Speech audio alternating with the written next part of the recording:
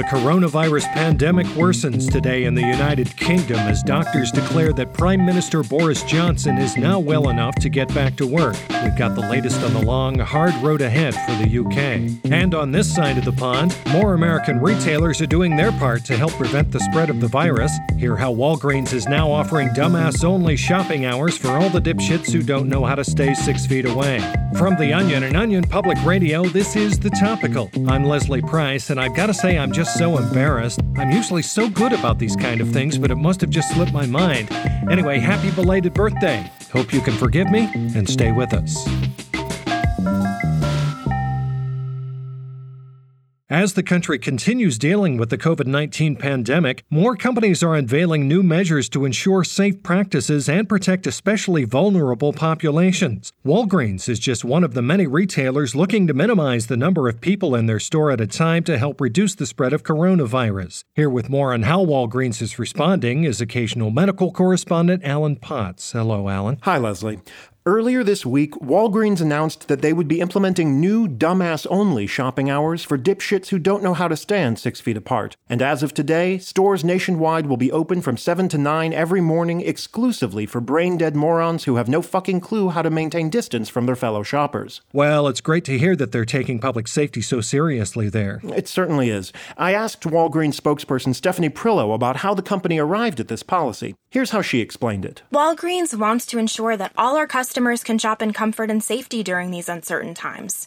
So when we began seeing these absolute fuckwits not wearing face masks, congregating in the aisles, and coughing all over the frozen corn dogs, we knew that it was our responsibility to do something. Now they can shop in peace without the discomfort of customers with half a brain in their goddamn head yelling at them for brushing right up against them in the checkout line. Interesting. And have we seen any results from the policy? Well, that's difficult to track, but what we do know is that these knuckle-dragging dumb fucks are much more susceptible to coronavirus due to their inability to use even an iota of brain power to follow the most basic CDC recommendations. Remember, these people don't know their asses from a hole in the ground, so anything we can do to protect them is a good thing. Yeah, definitely. And how have customers been responding? Well, I spoke with some of the shoppers utilizing the new time slot this morning, and overall it's been positive. I like the store. They said go to the store now, so I went to the store. It's nice there are less people. I get to touch all the stuff. Want to share a popsicle? I do not. Well, they certainly sound optimistic. They do, and that attitude will hopefully serve them well with the horrible symptoms they'll soon be experiencing. Indeed. Thank you, Ellen, for what was on the whole a pretty mediocre report. Wow. Okay. That's OPR's Alan Potts.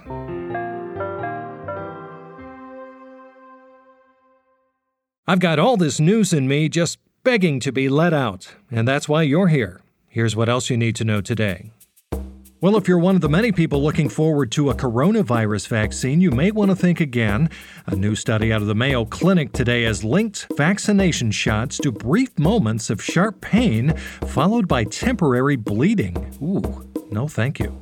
In an effort to provide affordable prices to customers, Adobe is now offering a discounted version of Photoshop for people who have just one funny idea they want to do. Similarly, the popular video chat program Zoom is offering its premium services at half the price for people who just want to reconnect with their old college friends 2 or 3 times before going back to only talking to each other once every 2 years. And finally, an unsettling new report out today has found that every night, more Americans than ever before are forced to go to bed horny.